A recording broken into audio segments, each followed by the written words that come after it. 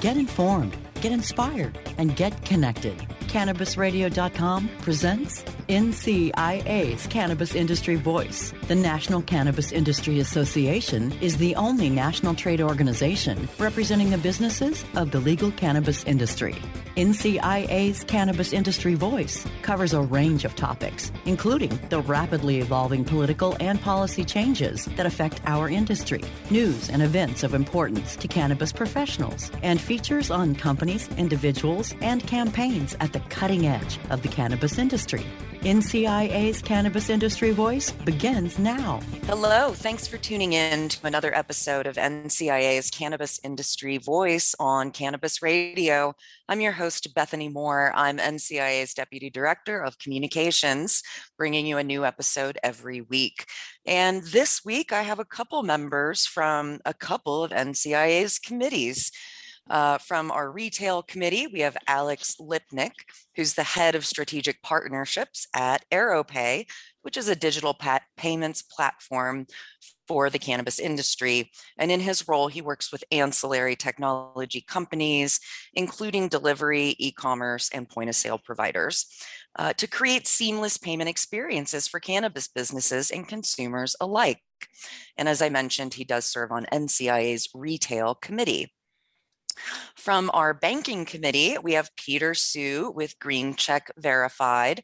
So that's our banking and financial services committee, and he's the chair for that similar committee in the New York City Cannabis Industry Association. He's also a certified cannabis banking professional, a CCBP, as well as a certified commercial cannabis expert, a CCCE. Didn't know about those acronyms, but welcome both of you to the show today. Thank you. Thanks for having us. Absolutely. So Alex, let's start by getting to know you a little bit better and your background and experience before getting involved in this cannabis world. Yeah, sure. Well, thanks again for having me. Big fan of the NCIA, and as you mentioned, a member of the NCIA Retail Committee. My entire background for the entirety of my career has been in sales and marketing. The majority of that spent in early stage and high growth tech startups. And so this is kind of, and I'm sure we'll dive into this a little bit more. My current role is kind of meshing the cannabis industry with my background in the tech world. Absolutely. It's almost, I mean, it is one of the reasons I like to ask this question of our guests, because, you know, some of us have been in cannabis for a few years, but it is super interesting to hear what we all did before getting involved in the deep end here. How about you, Peter? What's your background look like before moving into this cannabis banking world? Sure. So I've always been in banking. This is my 23rd year in banking. I've worked at big banks, smaller banks, HSBC, Signature Bank, East West, and I've actually just started here at GreenCheck Verified. So, my career spanned mostly in banking, and with the last maybe 2-3 years or so specific to cannabis banking. Got it. Good to know. So the next question, of course, for both of you is how you ended up in this cannabis space. Both of you are from pretty secure and stable industries prior to getting involved here. So what's the story about moving into this still federally illegal movement in industry? Alex? Yeah, that's a great question. So I've been at AeroPay since the very early days, almost since the very beginning. And one of the things that we've always done at AeroPay is try to identify verticals and industries where our platform can provide the most benefit. And what you'll see, and I'm sure you're familiar with, in the cannabis world is historically, and even still today, cannabis businesses are both unserved and underserved by traditional financial services companies. And so we saw heavy cash reliance in the cannabis industry and a lack of access to financial services for cannabis businesses. And we felt that our platform was actually a really good fit for the industry. And so we worked with partners on both the banking and the compliance side to ensure that, we could service this space properly. And that's how we, got into the cannabis industry. And, AeroPay comes from the non-cannabis world and still services the non-cannabis world. And so my entry is, I don't want to say unique, but definitely a lot different than many folks in the cannabis space, in the sense that it kind of came along with my current role and my current company. On the personal side, I have seen friends and family members who have seen positive impacts and benefits from cannabis on both a mental and physical health standpoint. But I wish that I could say that was the driving force, but really it was at AeroPay, myself and my colleagues, we saw the need in this space, and we have been servicing this space for about 2 years now. That's awesome. Great. So yeah, it sounds like you didn't have any personal qualms about it. Sounds like I would probably be really excited if I worked for a non-cannabis company and they one Monday morning are like, hey team, so we're gonna get involved in cannabis. Like, yes, how exciting, right? Yeah, and I wish I could say it was as exciting as one Monday morning. But I'm sure Peter will be able to speak to this throughout, but there's a lot of nuance, and especially on the financial services side, there's a lot that goes into properly servicing this space. And so there was quite a bit of legwork that went into it.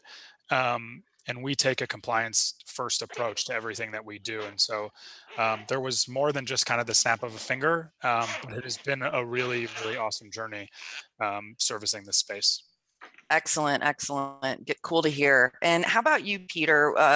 How and why did you decide to take your banking background and move it into assisting the cannabis industry? Well, I wish I had a better, more personalized story, but the truth is it kind of just happened. I was working for a bank, doing well, I believe. And I saw that the people that I knew that were doing, really well, they tended to specialize in something. And so, I basically cast about looking for something that I could specialize in. And I knew at the time that Bridgehampton National Bank was investigating the idea of starting cannabis banking.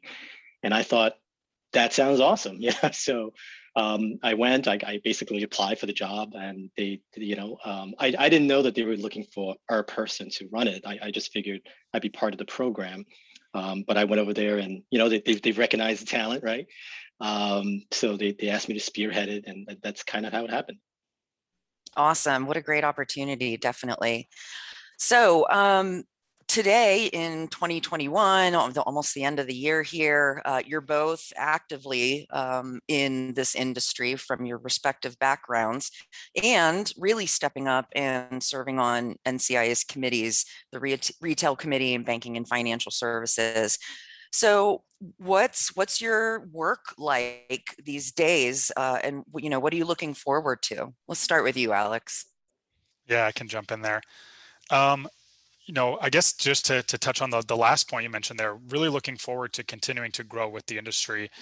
In my role as the head of strategic partnerships at AeroPay, I get to work with a lot of other ancillary companies in the space. So delivery companies, e-commerce companies, point of sale providers, and even some retailers as well, MSOs and single state operators. And so continuing to grow with the industry, I always say that cannabis is kind of a startup, and AeroPay in a lot of ways is a startup. So being kind of a startup company within a startup environment, it is very exciting. And in my day to day, I'm working to give cannabis retailers the ability to accept forms of payment, specifically digital, that are cashless. I think cash, and I'm sure we'll get into this as the conversation develops here, but cash does pose a lot of challenges and risks to cannabis retailers. And so being able to actually see day to day the impact that AeroPay is having, not just kind of on an industry wide level, but to those specific retailers, is really a rewarding experience. Wonderful, wonderful. And as for you, Peter, what are you most focused on these days? Oh, sure. So I just joined GreenCheck Verify, which is the largest compliance software provider in cannabis banking space. So essentially, our clients are the FIs that are banking cannabis. So your typical bank that steps forward and says, "Hey, we'd be interested in this." The next question that passes their mind might be, "What do we do?" And there's a number of vendors out there. We do have other competitors. Again, I want to say we're the best, of course. And it might seem like a weird fit, me leaving the banking world, joining more of a consultancy. But I feel like I've put a lot of time and effort into being known as a cannabis banking expert. And I see someone like GreenCheck Verify, who is, the top name when a bank is thinking about cannabis banking. And I just thought it was the perfect fit. So what I do is just that, to help them grow that portfolio, get more FIs, get more cannabis businesses onto these platforms so that they're compliantly banked onto a vendor. Someone like AeroPay, for example, is a perfect sort of partnership for us. And that's what I do. That's awesome. All right. Thanks, both of you guys. Let's take our first commercial break and come back and take a deeper dive into this banking and retail world. Stay tuned. We'll be right back. NCIA's Cannabis Industry Voice will return once we give a voice to our sponsors.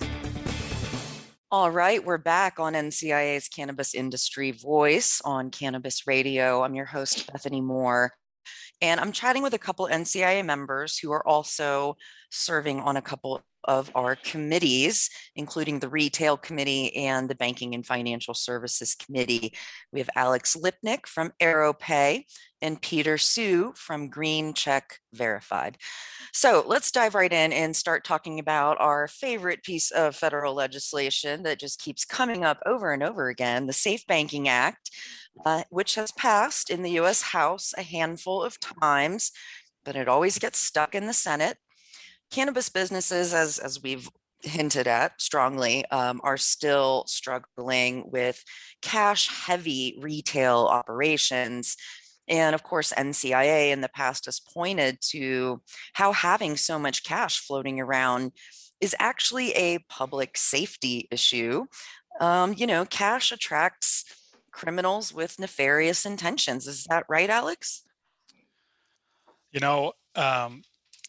To the last point, I won't speak specifically to that, but cash does, as you've mentioned, cause a ton of issues in the cannabis industry. And I think what's really important to understand is that it's all the way through, from a customer having the kind of painstaking task of having to go get cash or take out cash at an ATM, to the bud tenders at the retail locations actually having to accept the cash and make change.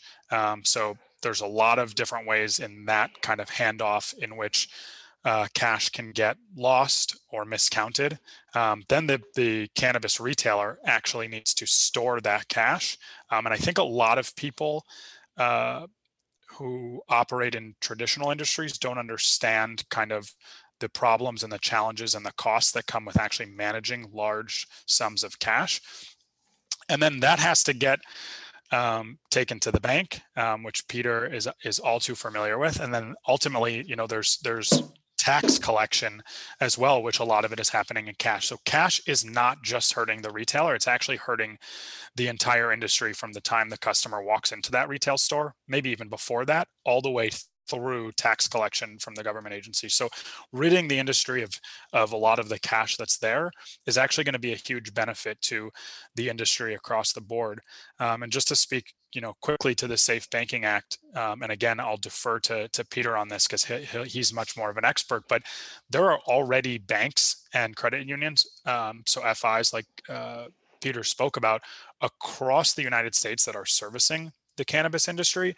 And so what I think Safe Banking is really going to do, should it ever pass in the Senate, which, I don't have any insights there into whether or not it will, I think it's just going to normalize and legitimize what's already happening. And so it may, give the benefit of someone having a bank a little bit closer to them, right? Because there's not so many banks and credit unions that are doing it, but it's already happening out there. And I think that's something that gets lost oftentimes in this conversation around safe banking is there are banks and credit unions banking the space today. There are cannabis businesses and retailers who already have access to cannabis banks. And so it's kind of, I think really the Safe Banking Act is a huge PR move, and it'll help open up more banks to wanting to service the space. But that doesn't mean that it's not already happening today. Yeah, that makes sense. And, thinking back like 25 years ago when I worked for a shoe store and had to drop the cash at the bank the end of the night, it was just the closest bank, honestly, right? But if you're cannabis, maybe the closest bank to you that services is 5 miles away. And that's, I'd be a little nervous driving that much cash that far. So, Peter, what are your insights about how we're kicking off the conversation here with the Safe Banking Act and this cash problem? I think there's a lot to unpack here, right? So first on the cash topic, to Alex's point, anything that's cash intensive, cannabis or otherwise, are not industries that you traditionally see a lot of banks participating in. So, and these are perfectly, legal, check cashers, for example, gaming, again, perfectly legal enterprises, but a lot of banks won't do it. And it's simply because of the cash. So, not to overstate the issue here, but cash is a huge problem. Now, the second place would be safe banking. Now, does that solve the cash problem? I mean, I guess that remains to be seen. Based on the language of it, I'm not 100% sure because the cash problem exists because of the lack of credit cards. So, will safe banking solve that problem? That's the question. And when it does, that's really going to be the sea change, right? Because to Alex's point, this idea that like cannabis banking isn't available is a little bit of a myth, right? Because there's plenty of banking available. The question that remains today is really a question of capacity, capability, and costs. Capacity in the sense that there's just not that many banks, right? Based on FinCEN guidelines, there's something like 700 FIs. That's what FinCEN estimates, which most people think is too high of an estimate. But let's just say that's true. That's less than 10% of the banks in America, right? So certainly upping that number, even by just double, would make a huge difference in terms of everything else, in terms of capability, in terms of costs. So yeah, it's not that banking isn't available. It's that it's very costly right now, and in some cases, because it's predominantly smaller FIs that are in the space, in some cases the capability is not great. So again, some of the vendors like an ArrowPay, like a GreenCheck Verified, I mean, these are the vendors that are out there that can, based on current existing regulations, we're really making a difference in helping move that forward. Yeah, absolutely. That's kind of the scenario that we've been dealing with for many years now. And let's just get a little bit further into the nuances of safe banking. And, I'm curious if you have any thoughts of how it actually would impact cannabis companies. I mean, specifically the retailers dealing with these customer transactions, handling cash every day. If the Safe Banking Act were to pass and get signed into law by President Biden and the whole 9 yards, like tomorrow, what would that mean for cannabis retailers? Can I start using my credit card there or what? Yeah. Alex, what are your thoughts on that? Yeah, that's a great question.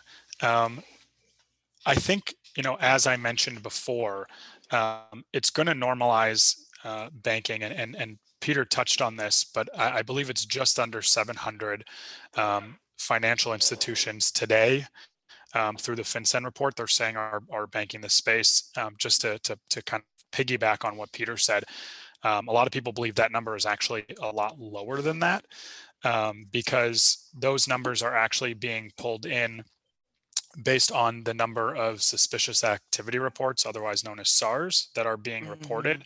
And there's a bunch of different types of SARs: the marijuana limited, the marijuana priority, and the marijuana termination. And those termination SARs means that they found and terminated an account. So I believe a decent percentage are actually those termination ones, which means they're probably finding an account that they didn't know was actually a cannabis account and terminating it. So they may not actually be choosing to bank the cannabis space. That's why a lot of people believe it's a lot lower. But as more people have access to banks and closer banks, which you touched on from the retail perspective, it will make transporting cash, as the industry still stays, somewhat cash heavy, a lot easier. And then, and this is where, companies like AeroPay come in, is when you've got a bank, and we require at AeroPay that you bank at a cannabis compliant bank, and a bank that has a specific cannabis program, before, among other things, before processing any payments with AeroPay. And so it will open up a whole slew of other financial services when cannabis businesses have more readily accessible bank accounts. That goes everything from payroll to payments like AeroPay, to a ton of other stuff that other providers are offering out there. And so I think what it's really going to do is it's just going to make life a lot easier. I don't believe safe banking alone is going to open the doors for credit cards in the space. Most of the credit card providers and traditional payments companies have kind of indicated that they won't enter the space until it's legal at a federal level, and safe banking won't do that. But it will make life a lot easier for these retailers, and companies like AeroPay will be able to much more seamlessly service these companies, which we're already doing today. Cool. Let's take our second commercial break here and finish up our chat. So we'll be right back to talk more with Alex and Peter. Stay tuned. We'll be right back. NCIA's Cannabis Industry Voice will return once we give a voice to our sponsors. You have one unheard message. Hi, I was calling Current, the influencer marketing platform, but I think I just got redirected to a bunch of people listening to a podcast.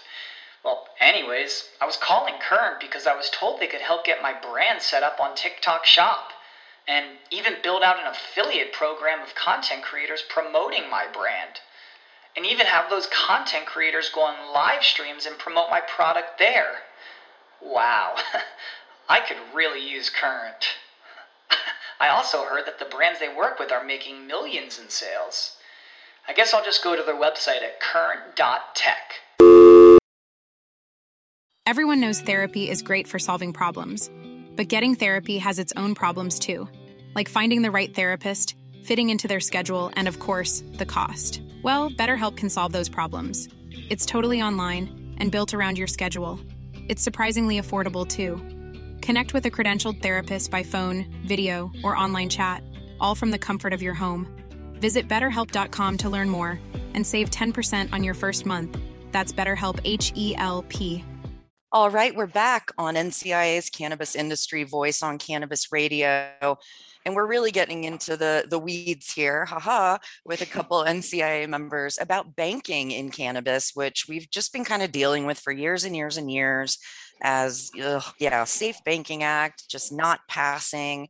We kind of talked about what that would mean if it does pass, but to your point earlier, there are some banks that are banking cannabis companies. The FinCEN Cole memo, if we remember that, it basically said the Department of Justice won't go after those banks if they're filling out their SARS report. Is that right? Peter, let's start with you on that question. Sure, sort of. So keep in mind the Cole memo was rescinded, right? So, yep. And the FinCEN guidelines were based on the Cole memo. Some of the issues here is actually being created by the FinCEN guidelines because it was essentially a copy and paste from the Cole memo. So what I mean by that is, like, if you think about what the Attorney General would say to state attorney generals in terms of their priorities, it's very different than what a bank might typically look at, obviously. So as an example, if you were to look at the FinCEN guidelines, you might see that it says in there, make sure they don't sell to minors. Well, how the heck would the bank know that, right? So, and so, yeah, I mean, to answer your question, yes, there's plenty of banks banking cannabis. I think you're seeing a couple of different things. You know, maybe people are unwilling to sort of play ball with their banks because it's a lot of work. You got to fill out all these forms. You're paying more. So we get a lot of these people that try to argue, well, I'm actually a management company. I actually do this, blah, blah, blah. I'm not really a cannabis company. And if you see recently, this one, some cases, a business was charged with bank fraud for lying to their bank about being a cannabis business. That's a no-no. Interestingly enough, in that case, the bank was not charged for banking cannabis. It was the business was charged for bank fraud.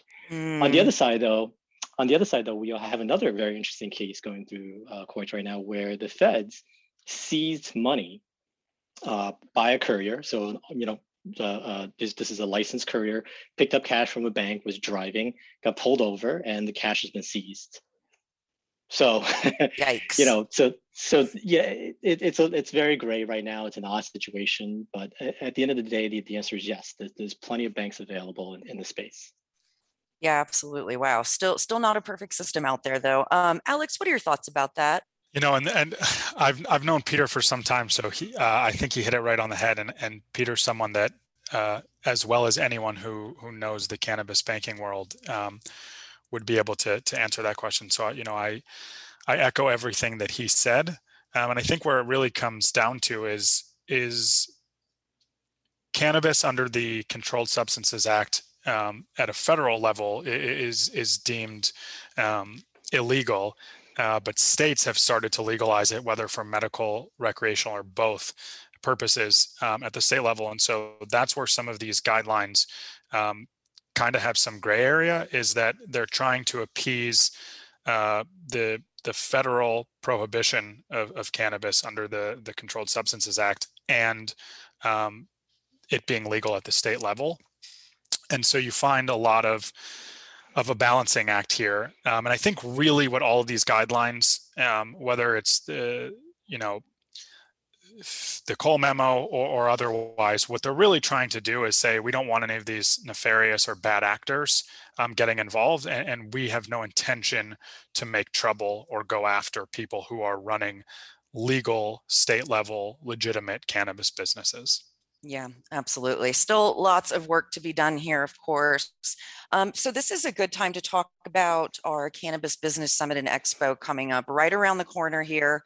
And the committees are coming together for a panel discussion about overcoming these hurdles in retail, including some COVID related impacts as well. So the name of that panel at the Cannabis Business Summit and Expo is called Turning Challenges into Opportunities.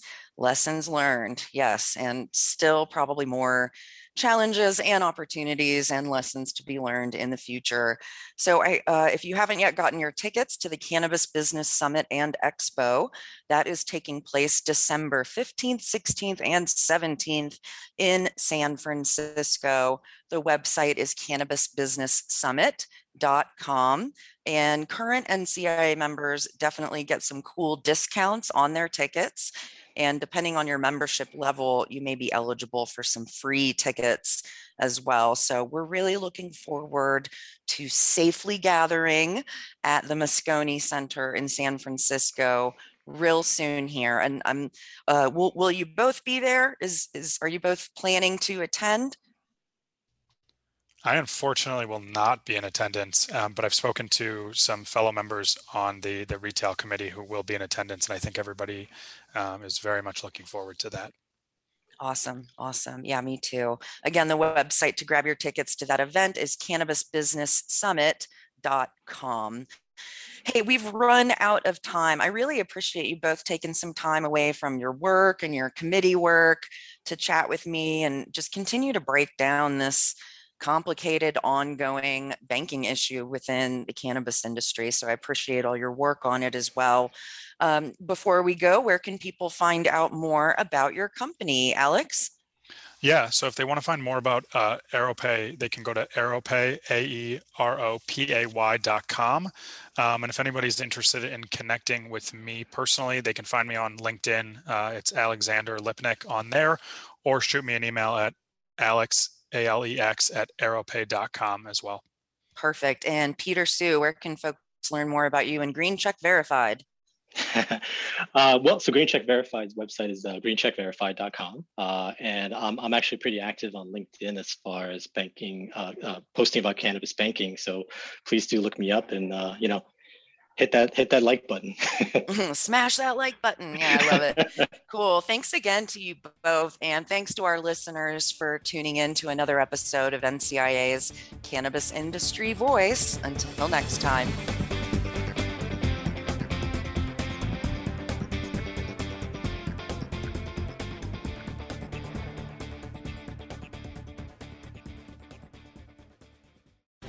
The opinions expressed on this CannabisRadio.com program are those of the guests and hosts and do not necessarily reflect those of the staff and management of CannabisRadio.com. Any rebroadcast, republication, or retransmission of this program without proper consent is prohibited.